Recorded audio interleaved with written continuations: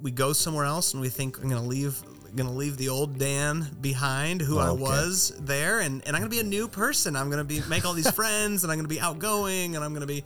And then it didn't take long to realize I brought myself with me, and insecure Dan, Dan that was worried about what people thought about me, Dan that felt like I didn't quite, add up to the expectations that I had on myself, and that's where some of those ministry expectations and impact expectations, I think, began to become very real for me. And it wasn't external. I didn't feel like people were looking at me saying, oh, you should do so much. It was more I was looking at myself saying I should do so much. Thanks for joining us in this week's episode of the His Hill Podcast. My name is Kelly Doherty, and I'm your host. With us today is a friend of mine. He is the director at Timberline, one of our sister centers, and a lot of you will know him. Some of you will recognize his name because he's part of the Thomas family, and his name is Dan. Dan, welcome here. Thanks so much. It's good to be here. It's good to have you. I was thinking about it just today. This is fun for me because I've known you since you were a kid. Yeah. You and your brothers used to come to camp here, and you were always full of life, to put it. Maybe one of my brothers more. One of my brothers. Yeah. But I can say that all three of you were really fun to have, though. Yeah. And you enjoyed your time here. It was obvious. Yeah, that was awesome. But anyway, how are you doing? Doing well. I mean, we've got our oldest daughter is about ready to fly from the nest, which is really exciting. I mean, how many kids do you have? So we've got 3 kids. Our youngest, Judah, is 11. Naya, 16, junior in high school, and then Keelan is our oldest. She's 18, and so she's a senior.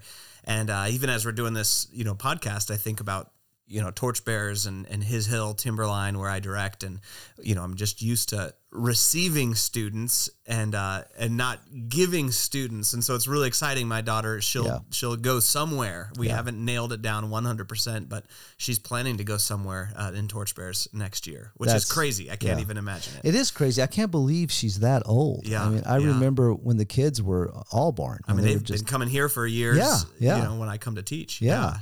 And they're great kids too. They're really pleasant to be around and visit with. Sometimes, no, most of the time. So Dan, we were talking just a little bit before we recorded, and you and I've had conversations about things over the years, and I've always really been encouraged by how you are very central in presenting Christ, and no matter what the topic is. And I think the Lord's blessed you as a communicator as well. And it's so, in our conversation, I asked you, let's just let people in on some things first, some background. Being a Thomas, if for the people who are listening, who are not alumni or even really have been a part of Torchbearers, Dan's family, his grandfather is the founder of Torchbearers, Major Ian Thomas. And so his grandfather was the general director from 1947 till, when was that? Wow, must have been late 90s, early 2000s the transition took place. Right. And then the transition went to your dad, who was the general director, up until just the last couple of years. Yeah, a few years. Yeah, where Peter has now taken over. Yeah. And so all of your growing up years and the majority of your life has been with a member of your family being at the helm of the ministry. Yeah. And as if that wasn't enough pressure on a kid growing up, your grandfather on your mother's side also is well known within Christendom. Do you want to explain that? Yeah. So my mom's dad is a guy named Cliff Barrows, and he was a significant part of the Billy Graham Evangelical Association and the Crusades, and really from the very beginning. It was kind of Billy Graham, George Bev Shea, and then my grandfather Cliff, who really kind of kicked things off with the Crusades, and then he did a lot of actually what we're doing right now. radio shows and that sort of thing. And so it was interesting growing up, because there were circles that were very aware of torchbearers, and especially internationally in Europe, and then also in the States. And then you'd go to other parts of the States or other parts of the world where nobody has heard of torchbearers, but everybody's heard of Billy Graham or of my grandpa Cliff Barrows, and so that was kind of an interesting dynamic, I think, to grow up in. Probably having a unique perspective on those who had notoriety. And it was definitely, it was a Christian context, but it felt very normal to have people kind of wanting to talk or talking about your grandparents and that sort of thing. That's definitely a big part of my upbringing. And I think my way I think about life and myself, especially as a kid, was a lot of that going on around. Right. Yeah. Two high profile grandparents. How did that affect you with your parents, your grandparents? Was that any, looking back on it now, having a perspective of an adult, looking back at your early years, was there any extra pressure? Yeah, I think it's a great question. I think everybody told me all along I should be feeling a lot of extra pressure. Right. I probably had more pressure that I should be feeling pressure than actually pressure. Was it something maybe you put on yourself? Well, I think I didn't feel a lot of external pressure. Okay. Personally. When I think back on, growing up, at a Torchbearer Center, growing up with my dad or my grandpa, over Torchbearers, or my other grandpa, my papa, we called him Cliff, on the other side. I think what I felt, and I guess I'd also say, I think a lot of that had to do with my parents. They, very down to earth. I think both of them were probably more in that environment with a lot of pressure. And for my dad within Torchbearers, and kind of some of the pressure from his dad was, major, was a major. He was very firm, and I think he felt a lot of that pressure. My mom was right in the midst of kind of the Billy Graham Association as it was growing in the South, tons, and I think she felt a lot more of the pressure. Okay. And so they were both, I would say, very proactive to not pass that on to us. I think my older brother, felt a little bit more of that pressure. I would say the pressure for me was not external. I didn't feel like I had a bunch of eyes looking at me, and maybe they were all focused on my brother, the oldest. I feel like the pressure was more internal. Okay. For me. And it was the pressure of wanting to have the kind of significance that I saw in both my grandparents. Okay. Wanting, you grow up and your whole life you hear people say things like, I came to know Christ through your grandfather, or I was at a crusade and that's where I came to know Jesus, or your grandpa Cliff's, radio broadcast was, huge in my life. Or on my dad's side, the Thomas side, I don't know how many people said, "Oh, your grandpa stayed in our house." When he was preaching at a church somewhere. I thought, how many houses did he stay in? It seemed like it was, home after home, as he went from really small church to small church around America. Yeah. He ate in our house. He did. I knew that. Yeah. And so many of them would say things like it was, a huge impact in their life, either coming to faith or understanding Christ for the first time or reading the book. And so I think actually I had a real admiration growing up, and probably a little bit of naivety towards what's normal. Okay. And it was probably like, that's what you should expect out of, the impact of living your life, is that people are kind of telling everybody how much you've, impacted them personally. That's just how it's supposed to be. Yeah. Okay. That's interesting. I just want listeners to know that if they hear any noise outside, I was going to say, do I need to make a little announcement? I think, we'll let you know what's going on. We're in between class. For those who are alumni, you know what that means. They have 10 minutes to get to the bathrooms, and we're recording right next to the bathrooms. So, that's what it is. So if you know the area, if you know the campus, we're in John right now. Not the John. The students are in the John. Yeah, we're in the Gospel of John. I got to explain that. One of our buildings, it's 4 hotel units, and they're Matthew, Mark, Luke, and John. So obviously we call them the Gospels. So that's why if you hear any noise, that's what's going on outside. Dan, I'm just wondering, as you were talking about this, growing up in Torchbearer centers, at a center, and with your grandparents on both sides. Yeah. Were there any things looking back that were advantages that was just really fun that you enjoyed, or maybe even as a kid took advantage of? Yeah, I mean, take advantage is an interesting word because that's a positive and a negative, okay, right? Yeah. There were probably things we both took advantage of in a positive sense and things we took advantage of in the negative sense. I think there were a lot in the positive sense. I mean, I really can't imagine a better place to grow up. Yeah. Than at a Torchbearer Center. I mean, I'm raising kids in that environment right now, and to be able to grow up with really living in a community of people who care, people who are singular in focus.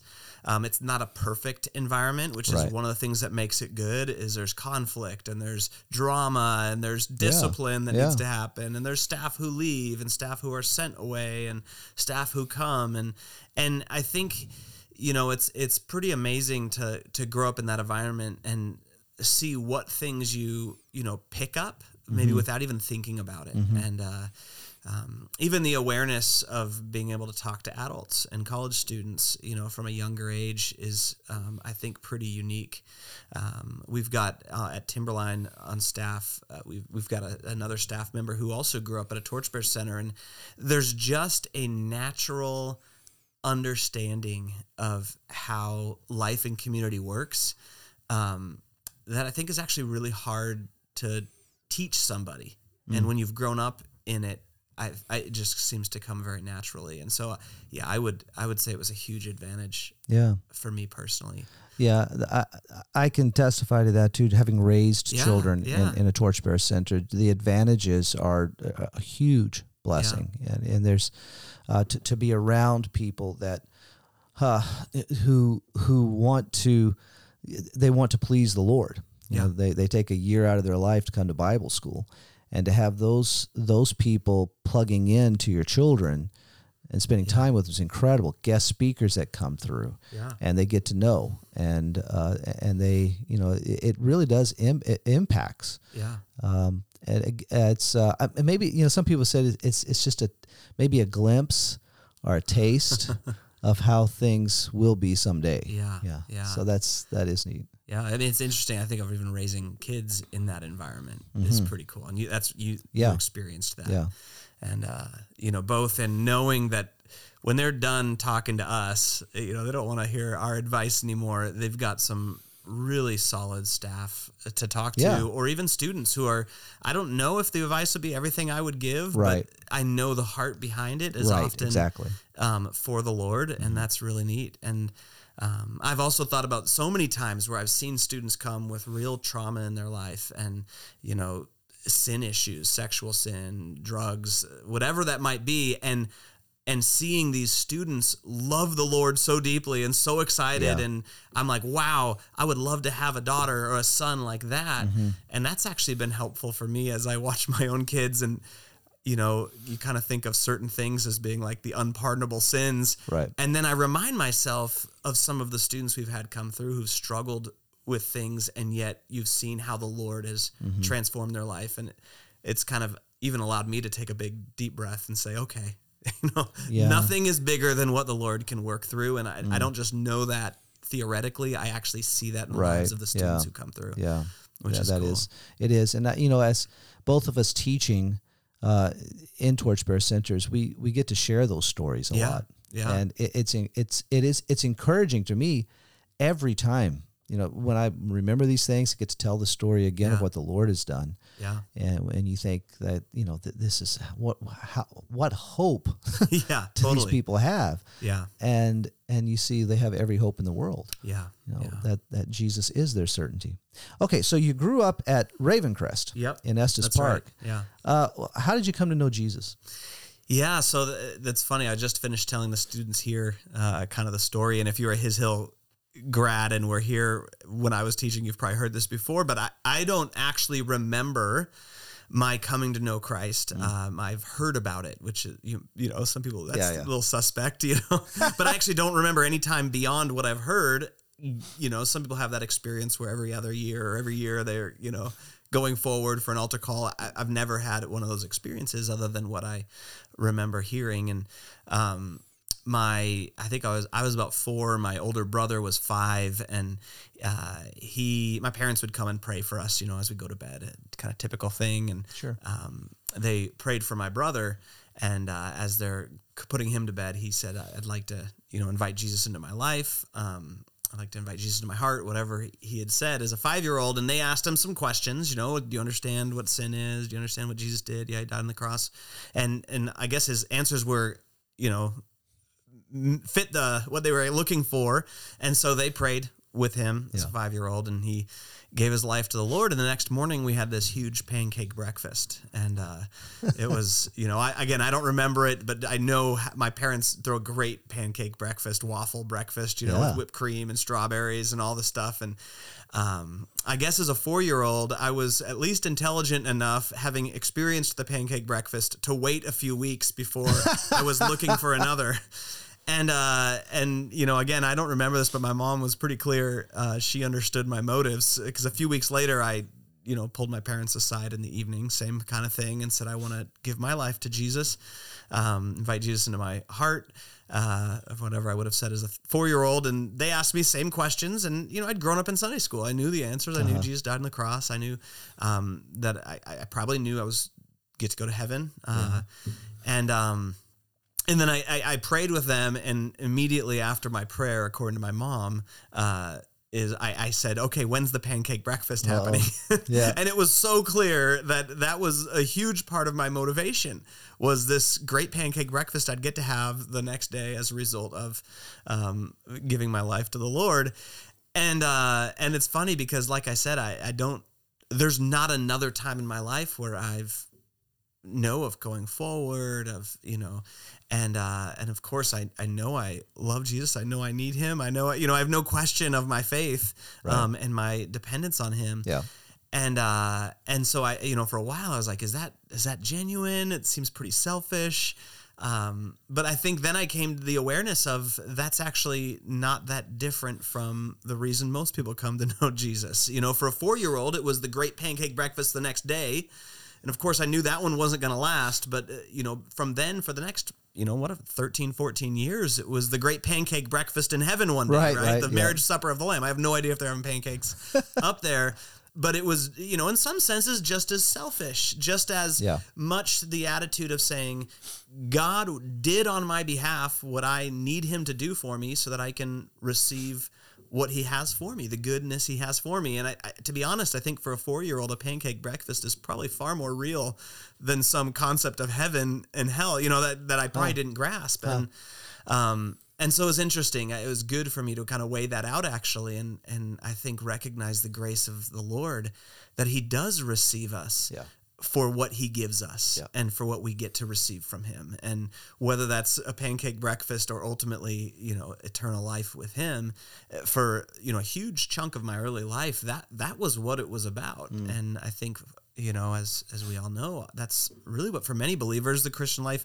remains about. The whole rest of it's all about the pancake breakfast one day in heaven. Of course that's a little part of it, but there's so much better to come. Like your grandfather used to tell us, salvation is not about getting out of hell and going to heaven, though that is part of, but that's not the purpose of. That's right. And he would say something to the effect of it's about heaven coming back down to earth. Yeah, not getting God out of hell or not getting us out of hell and into heaven, but getting God out of heaven and into us. Yes, that's it. Yeah. And I appreciate you saying that, because I have friends that, they can't give you a day, a time, but they know that they trust Jesus with their life. Yeah. They believe in him. Yeah. And if we can make people feel guilty. We can cause problems with that, and really what's important is whether or not you have faith, in Jesus. Yeah. My brother was a missionary for a while in a country that, there was some degree of negative perception if you gave your life to the Lord. And, but it was, the culture of this country, was very appeasing. And so actually they were told by the missionaries who lived there long term to not ask the people they were working with to make a kind of professions of faith, because they'll all do it. Okay. They'll all do it, but it may not actually mean anything. They want to please you. They want to, honor, that relationship. And they actually said it's actually better to allow them, without asking them to do it. They can read scripture and understand, but to come and begin talking about the relationship they have with the Lord. And I think, I don't think there's anything wrong with knowing the time and having a very clear, moment. I think that's awesome. But I think it is, also really valuable to know, yes, I know I've believed and I know I believe now and I know my need. We had an alumni, and you probably know who he is. I don't want to use his name because of what we're going to talk about with it, but we had an alumni who was African. Mm-hmm. And he came here, did well, went on to Bible college, and then eventually seminary, and went home. Yeah. And was used in a big way by the Lord in his home country, as well as another country in Africa. He has since gone home to be with the Lord. But while he was in Bible college, the staff and the faculty were putting a lot of pressure on him to lead a mission trip back to his country. And the reason he was hesitant is because there was a strong sense within the school he was attending of something that's, we've called easy believism. Yeah. Just say a prayer and you're saved. And he was very upfront with them. He said, I will lead this, but I do not want anyone to approach people in my country and ask them to just say a prayer. Yeah. And they promised they would not, and they got there and they did. Yeah. And it was the same thing you're saying. He explained it to him this way, that to do this is you've got to understand my country has multiple faiths that everyone or most people are involved in. Yeah. And if you come in that country and just tell them, just say a prayer, then what they'll do is they'll just put Jesus on the same shelf with all the other idols. That they need to they need to come to Christ, allowing Him to work in their hearts, and then dealing with Jesus, which I think is very scriptural. So I appreciate you bringing that up. I think it's valid for us to talk about, even within our society and our culture. What we understand is that we don't water this down to the point that we're not presenting the gospel. I remember the passage where Jesus tells the rich young ruler, "There's one thing." And he appears to have been a really neat guy. When you read that passage, he kept the law. And he went away, and Jesus just watched him go away, and it you could tell by the way you read it, it was with a sense of grieving.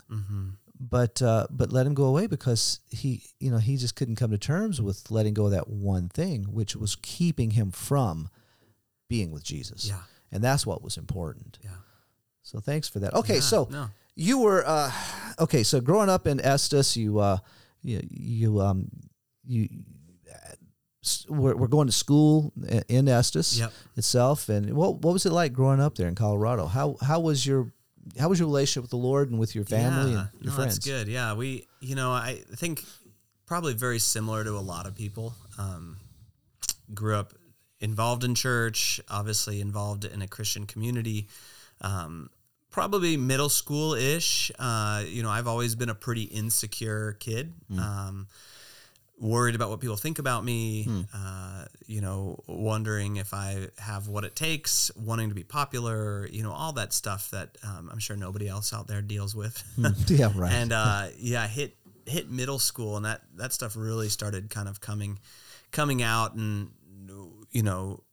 jeopardizing or kind of going against things that I've believed for a long time in action. And, kind of began that journey of the double life. Here's my life at school or around certain friends, and then here's my life at home or at the, Ravencrest, in the Ravencrest community, at church. And that really was probably, I would say, the description of my life from, sixth grade till probably my sophomore, junior year in high school was a really double-minded man. Okay. And Wow. Yeah. just a child, really, boy. I think I probably thought I was a man, but I was being a boy. And slowly even letting some of those things that were opposed to the Lord and in tune with the world to even seep into our relationships with students at Ravencrest, and really was damaging in significant ways. I would even say eternal ways for some of them. Wow. Which I didn't, see, nor did I really care about, I think, when I was in that period. It's wild. My parents were, fully devoted to the ministry, and yet I was, really working, against them. And I always think of when it talks about Eli's sons in 1 Samuel. Oh, yeah. And they are called, they were sons of Eli, sons of wickedness, it says. And so the sons of the high priest, but also sons of wickedness. And I did feel like in a lot of ways that described me in that late middle school, early high school period, a son of the director, but a son of wickedness. And just like Eli's sons, leading those who came to the temple, came to the tabernacle to find to give sacrifices to worship the Lord, and actually being turned away from him. And I'm ashamed to say that was a part of my impact and on, students and my brother and I, older brother. That was something that I think both of us would feel very ashamed. And I didn't realize it until I realized what the Lord can do through a year and through somebody who's given their life to him, and realized what, in some ways we had taken away. Of course, people made their own decisions, but there were students who I think we were not a positive influence during their time at Ravencrest. And, I think about that a lot, raising kids in, this kind of context, and the impact that actually even the kids can have on the students as they get closer in age. So, yeah. So you're into high school with this. What happened to make a change? It was interesting. We had gotten in some trouble for partying and actually throwing parties with the students. Okay. And it, not to get into all the details, but ultimately my parents were away in Africa, so about as far away as they could be. And it was one of the really beautiful things about, I guess, life in community, because some of the other men of the Ravencrest team had to come and confront us. They'd heard stories, heard about things that had happened, and I think with real love, but also discipline, confronted us, and we knew, okay, mom and dad are coming home, and this is not going to be good. And I think in a lot of ways, the brunt of the punishment, I probably didn't receive personally, but I don't even know if I would have said there was this immediate change where I didn't want to do that stuff anymore. All I can say is that I believe the Lord began to maybe give me a desire for something different. Okay. And my desire for some of the popularity based on those things began to wane. I didn't immediately stop doing the things we were doing before, but I began to be less interested in those things and began to become more interested in youth group and in kind of had some good relationships at Ravencrest. And, you know, I think as I moved it from my junior year into my senior year of high school, really began to get excited about living more in line with kind of what the Lord called me to. And I'd love to say I made some like great decision to change, or I had this deep conviction in my heart, but it was more, I think that the Lord began to change my heart. And to the point where I got to the end of high school and, you know, my parents were very clear on not wanting to push us into Torchbearers. I was wanted to be an art major. I was accepted at an art school with a scholarship and really excited to go and do art. And decided, you know, I'd like to go to Bible school. I want to go to a Torchbearer school. And, you know, I think my parents were excited. My dad was probably excited, but trying to hold down his excitement. He didn't want to make it seem like he was manipulating us into doing that. That was kind of the beginning of a pretty big time of transition and change in my life. Okay. Well, where did you go? Yes, I went to Capernwray in England. Which, you know, just felt right. I mean, it was like where my family came from, the first school. My brother had actually gone there the year before and had a great time, meaningful time. And, you know, it was different. Ravencrest, you know, was a little smaller. Capernwray was large and in a castle and, you know, all those things. And so, went to Capernwray and you know, I kind of had my expectation. I thought I was just going to have the funnest year of my life. Okay. You know, I knew I was going to be studying the Bible. I was excited for that. But I looked at I heard the stories from my brother, and it was all the fun things they did. And, and I had a great year, but it was not, I wouldn't say that was how I describe it, was the funnest year of my life. Okay. Yeah. Well, tell us about the year. Okay. What was it? Yeah. So, you know, I got there kind of expecting, I think like a lot of us do, we go somewhere else and we think I'm going to leave the old Dan behind who I was there. And I'm going to be a new person. I'm going to make all these friends and I'm going to be outgoing and and then it didn't take long to realize I brought myself with me and, insecure Dan, you know, Dan that was worried about what people thought about me, Dan that, felt like I didn't quite, you know, add up to the expectations that I had on myself, you know, and that's where some of those ministry expectations and impact expectations, I think, began to become very real for me.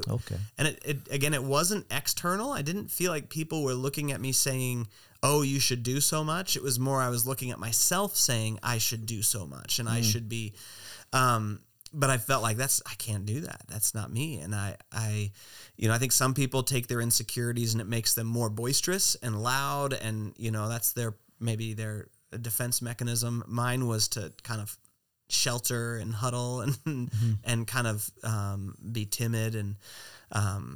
But I began to make some really good friends at Capernwray, roommates, a number of internationals, and it was a very different environment than I thought. It wasn't all about fun. It was deep conversations and, you know, great time. You know, I loved classes, you know, sitting in class and just soaking up so much good truth. And I remember actually, you know, a class, it was probably a quarter of the way through the year. And the teacher, you know, I wouldn't say he was the most engaging teacher. In fact, there was a lot of students who really didn't like this teacher. But it was on Christ. It was like a Christology class. Right. And we were kind of studying through, I think it was during our study on the temptations in the wilderness. And just as we were going through that process, it was like, I mean, I've obviously heard about Christ in you, that, you know, I mean, my whole life. I think, you know, I don't remember ever hearing it. It's funny. I'm talking to friends in the past. They're like, of course you knew it your whole life. And I was like, actually, I don't ever remember hearing that. You know, I'm sure I did. But I remember in that class, all of a sudden things started clicking. And it wasn't that they clicked when I understood Christ in me. It was they clicked when I understood the Father and the Son. Oh, wow. When I understood God working through the Son, when I understood Christ being a man and his response in the wilderness of man shall not live on bread alone. Man shall not, and it was this his human response. And then we began talking, I think, in class about his humanity. And those passages that if you've been to Torchbearers, you've heard them over and over and over again. Christ saying, "I can do nothing apart from the Father," and I do what the Father tells me.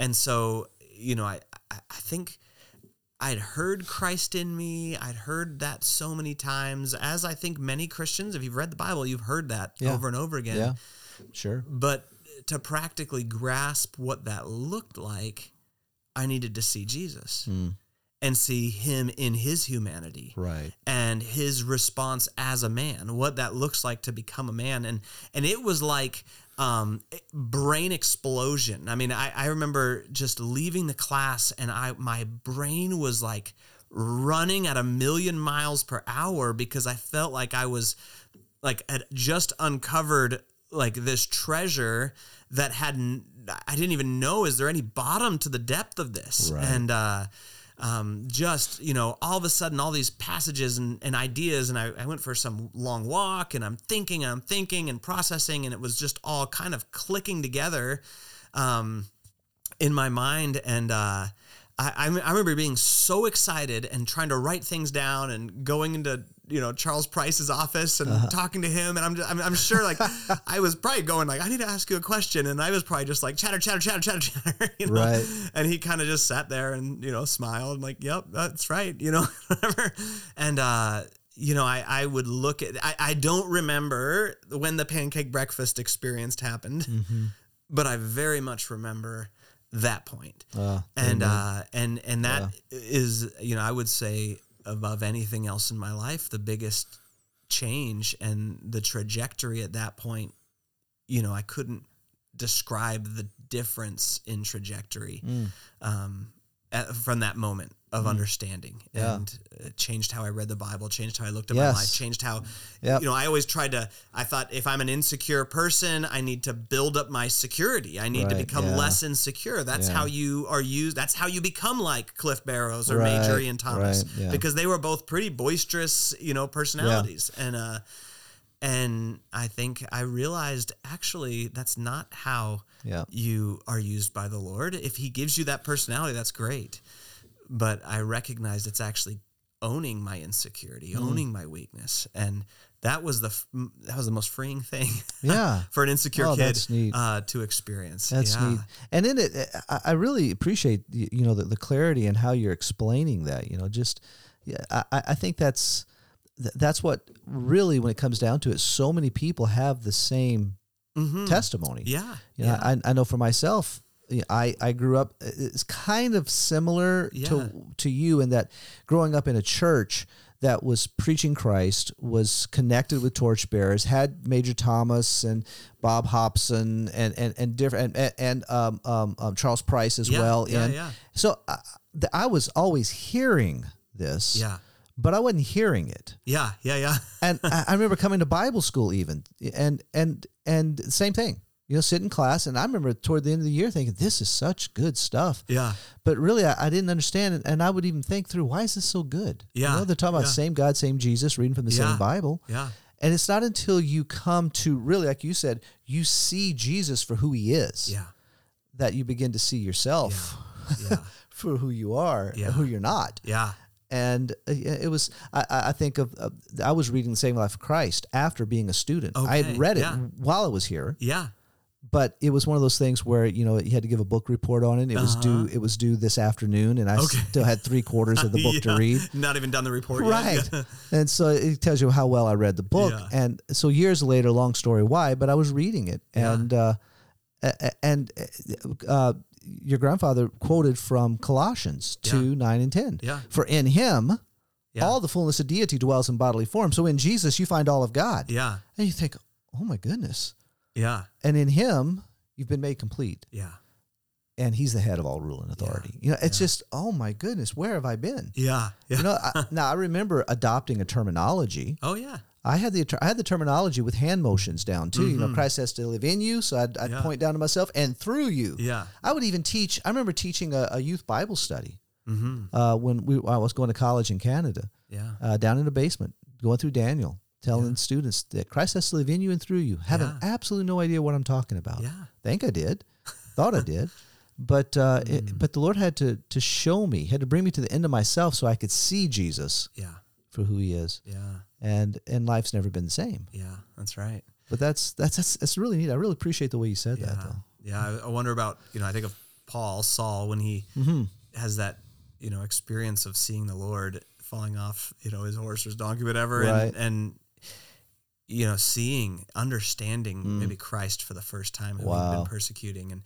And I think of those 3 days or whatever it was in fasting and praying, until Ananias comes, and you just wonder what was going on in his mind, because the depth of knowledge of the word was there. Yeah, it was. But the pieces, I'm sure, were beginning to just kind of fall into place in such a great way. It would have been fun to watch that happen. And like you said, and it took him till he could see Jesus. Yeah. I that was made me think about it when you said that you actually see him. That'll preach. That'll preach. It does. That's neat.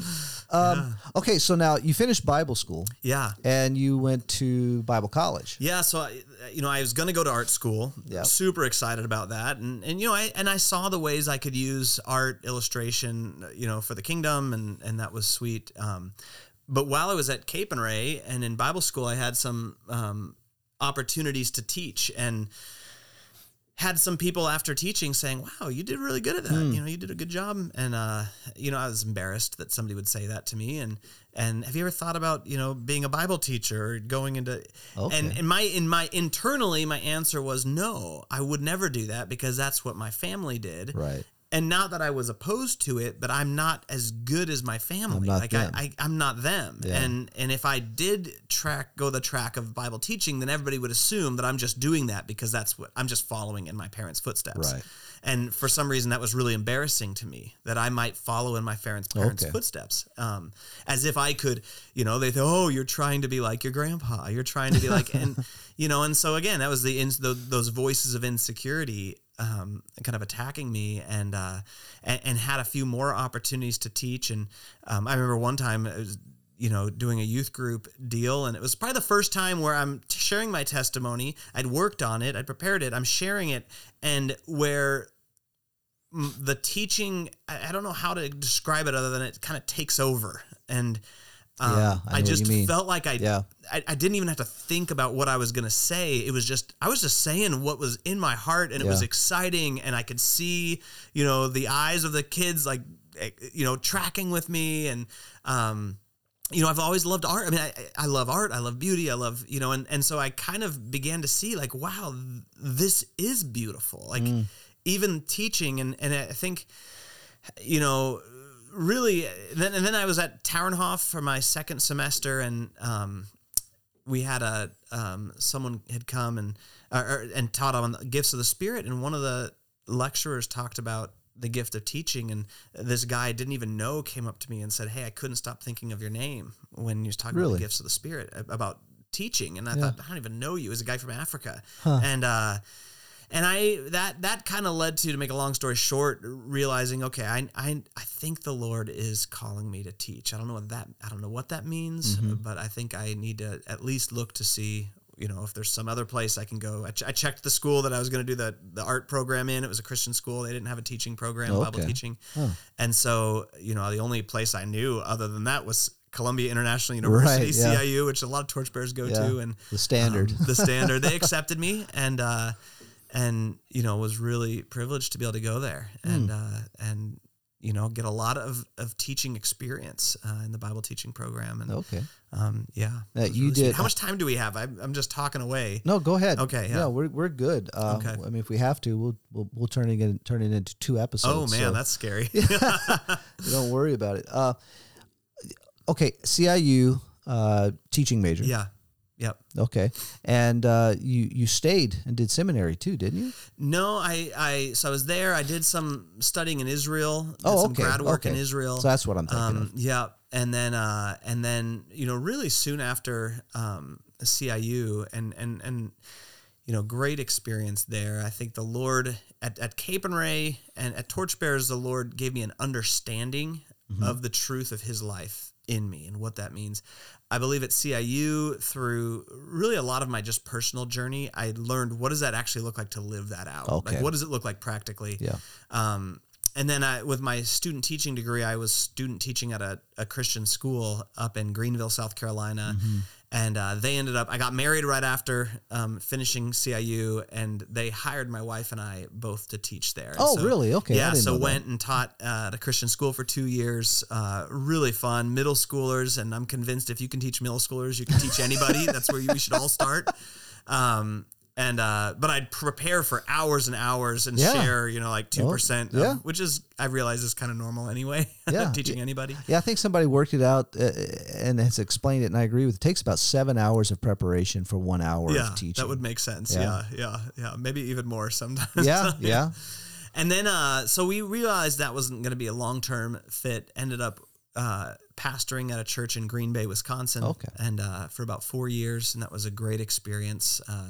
The Green Bay Community Church, the pastor at the time, Joe Erkovich, was incredibly open with the pulpit to me, and so I got to teach. It was a larger church, 2,000 or so, 1,000 to 2,000 people, and I was teaching 2 out of every 5 messages, which was just a huge experience for me. And it was a different context than middle school, kids, and but really fun, a lot of growth, and I think became more and more clear that the Lord was calling me to teach. And so my role at the church was a mix. I was teaching on the weekends, but really my primary role was to run a young adults program, college, high school, marrieds. And then they made some shifts, and I was in charge of all the kind of social groups. So dance class, the baseball team or softball, team, the, young adults, the marrieds. So all these, it was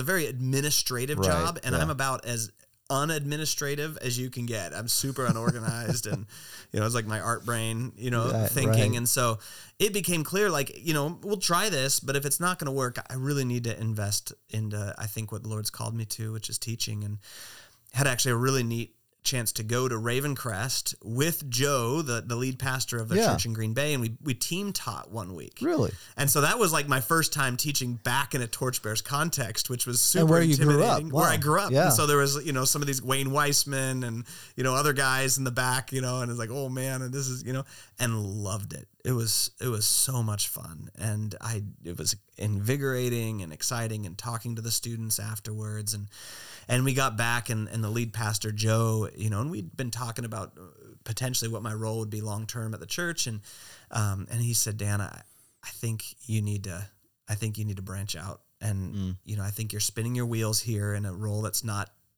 primarily focusing on your gifts, and he said, I think you actually should try out Torchbearers, because you have such a history with Torchbearers that unless you've gone and been involved in Torchbearers and kind of figured out what is it as an adult, I had kind of rose-colored glasses as a kid, right?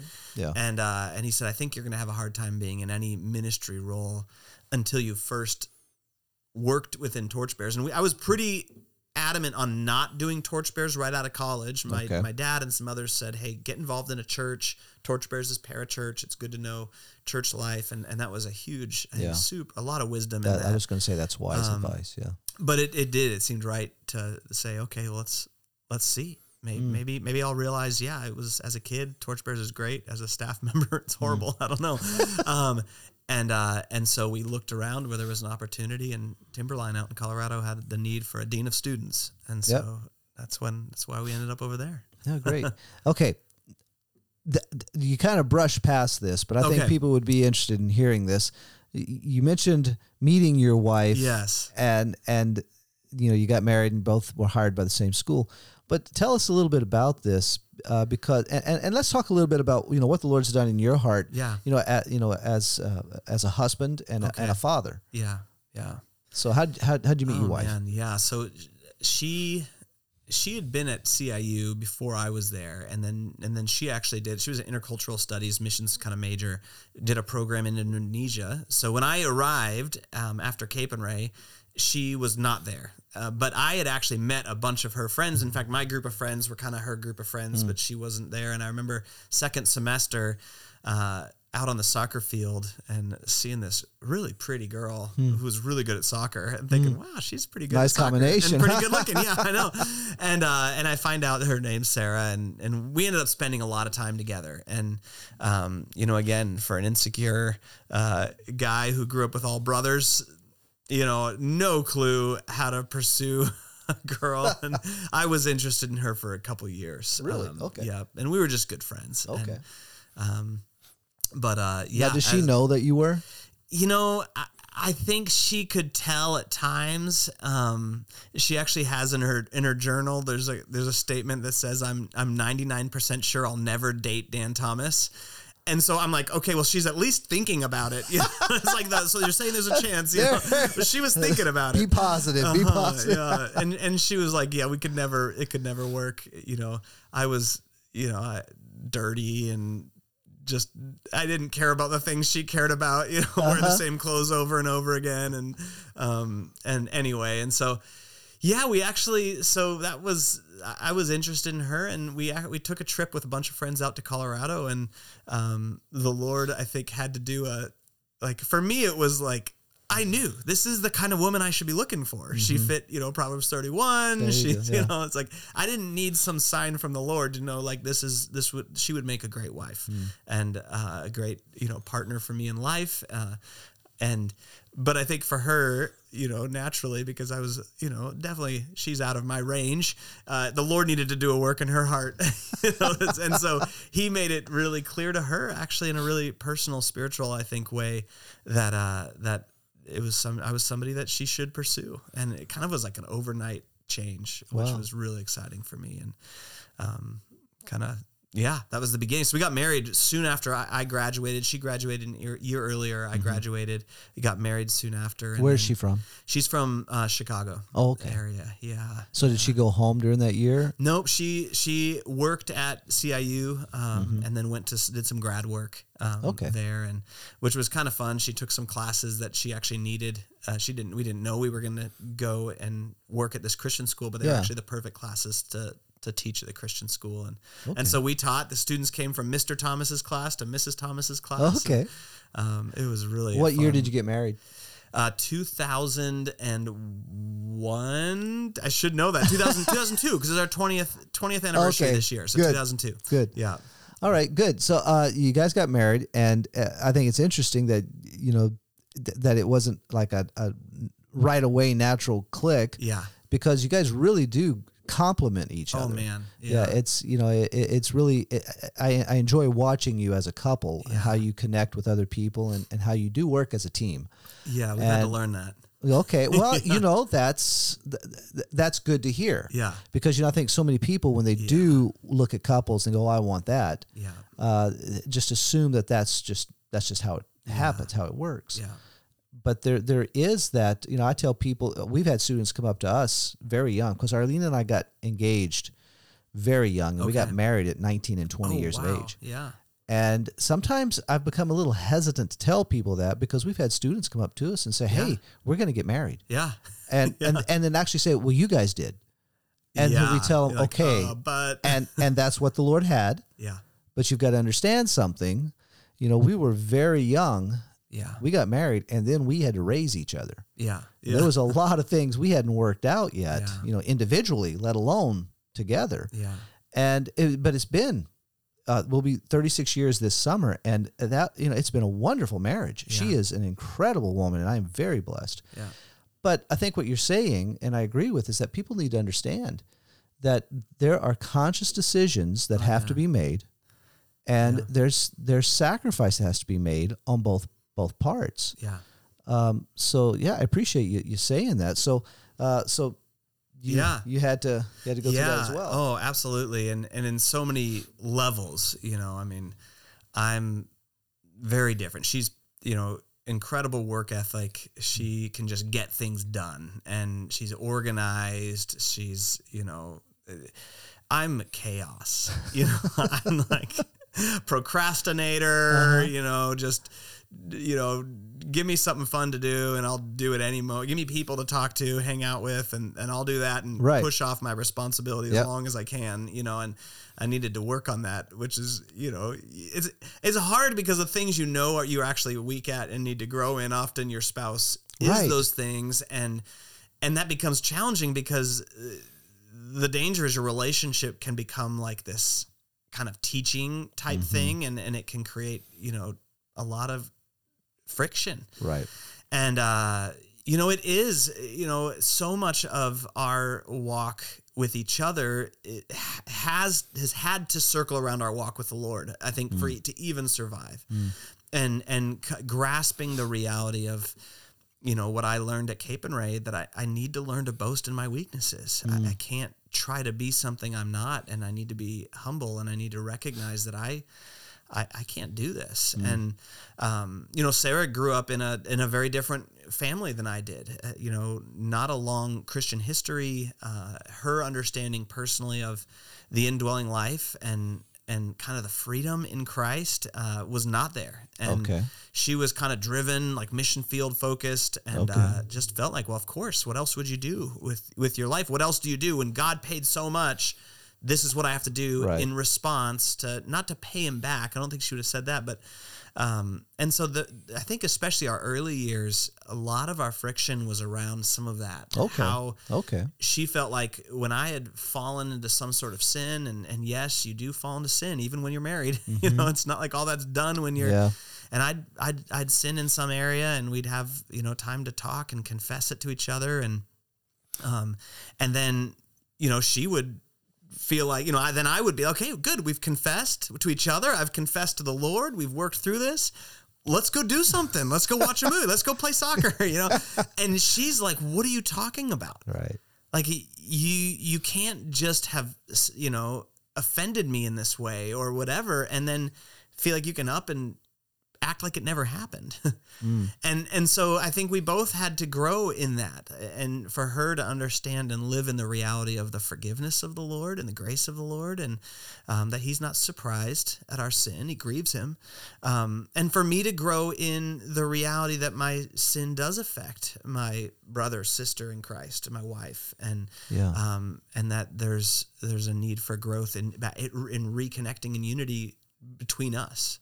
But it all starts obviously and has to be founded on, leaning on the Lord. Right. And I think people talk about like the idea of like books. If you have books leaning against each other, you take one down, the other ones fall. But if the books are leaning against like a book rest in the middle, then even if one falls, the other one's still standing because they're not leaning on each other. And I think that's what we've had to learn. It's kind of a common illustration, but that if we're not leaning on the Lord, we both fall. Then all you have is each other. And all we have each other. We're going to both fall, and we will fall. We will. We do struggle, and so that's been huge journey. I think for her, for me, the hardest initial thing was getting married. I felt like I used to do whatever I wanted, whenever I wanted, and I had to deal with like, oh wait, she doesn't want to do that. What do I do? What do I do? I felt like I was losing my identity.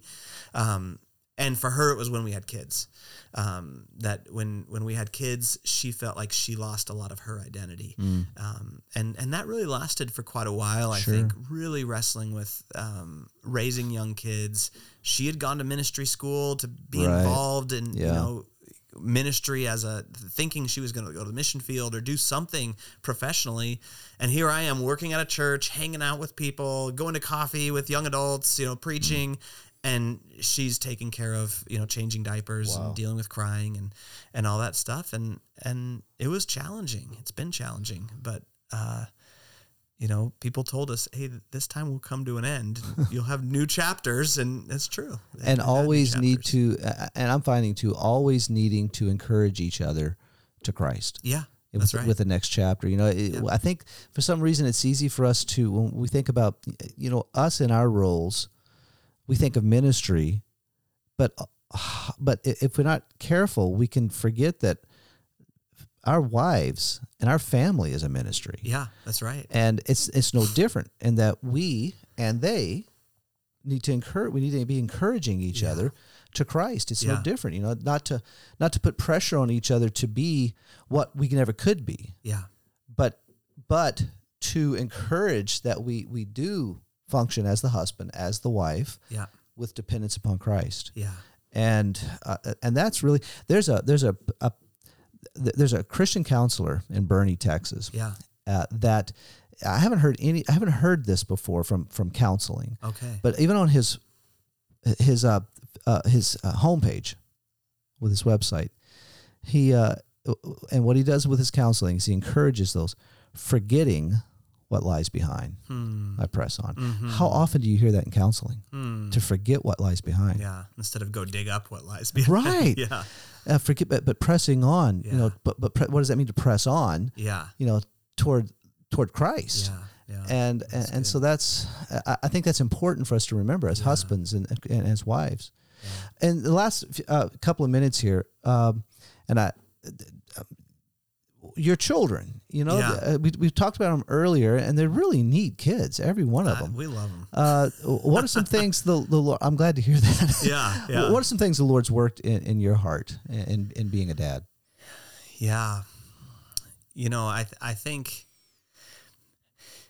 I mean, I guess the simple answer, and I remember, people would ask when I was getting married, are you ready to get married? Are you ready for all the change in your life? And, we're going to have kids. Are you ready for kids? Are you ready for all the change in your life? Now we're getting ready to have our first one son. Are you ready to be empty nesters? Are you ready to move into that period? And, I felt like when I was getting married and everybody said, are you ready for such a big change in your life? I think at a heart level, I felt like, what changes? Right. Nothing changes.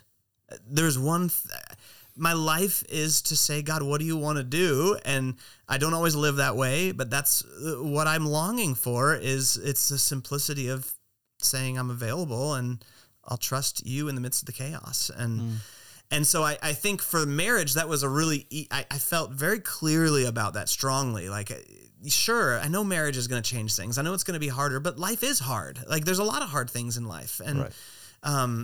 And I will keep doing the same thing that I've been learning to do, to rely on the Lord, to live, to ask him and trust that he's living his life, through me. And then same, starting with Torchbearers. Oh, it's going to be such a big change. And I was like, what's the change? Nothing changes. Having kids, nothing changes. But as they grow older, it's really easy to get sucked into, I think, the ideas of living and doing, not based on what Christ wants to do and trusting and resting in him, but I need to do, and I need to make sure, and I need to, and those things. And so, I think it's been sweet, obviously super challenging, trying to figure out in a community, how do you raise kids? Do you let them date? Do you let them date non-believers? How, what do you do when they're, teenagers and want to do something that you don't agree with, and yet you want them to learn. And I think that's been, such a sweet refining process for both Sarah and I is like trying to just come back to that basic truth that's been true, since Christ came, and that it's his life and we have to rest in that. And whatever we do, whether we feel like we need to step up and encourage or discipline, it needs to be in trust and in faith, or whether it's to step back and allow them to blunder. And I think with probably any family, Sarah and I both look at our kids differently. We love them as deeply, but how we feel like we should do different parts of raising the kids are not always the same. Okay. And so, that gives another place for us to have grace with each other, to forgive each other, to when do I speak out? When do I hold back? And so, how does it work with our kids? How does that, ask me in 10 years. Right. We'll see, but I think, Wayne Weissman was over. He's one of the teachers that comes to his hill, Timberline. He grew up as kind of a father figure when my dad wasn't around at Ravencrest. And he was teaching at Timberline one time, and a bunch of the guys could write questions down, and he kind of put them in a bucket. And so one of the guys asked the question because they'd seen his son Joseph works on staff with me. And they asked Wayne, how do you raise a godly man? Like, how do you raise godly boys? Because they felt like Joseph is a godly man, and there's dad. What else should I ask? How do you raise a godly man? And I loved Wayne's response is, the only way to raise a godly boy is to be a godly man. Wow. And of course it takes the Lord, but as far as our responsibility, and so I think Sarah and I, that's been kind of had to be reiterated. Like, we can't make our kids turn out the way we want them to. Right. All we can do is try to be the Dan and the Sarah that the Lord's called us to be. Right. And to keep fighting back to that, Right. and confessing when there's, you're not saying that there's a passivity. There's very much activity in it, but it's with complete dependence. That's right. Upon the Lord, like anything else in life. And what an incredible blessing that would be to children. Yeah. To have parents who are completely reliant on Christ. Yeah. And being engaged with them. Yeah. Yeah. Well, Dan, I really appreciate the time. Yeah, absolutely. And I've enjoyed it.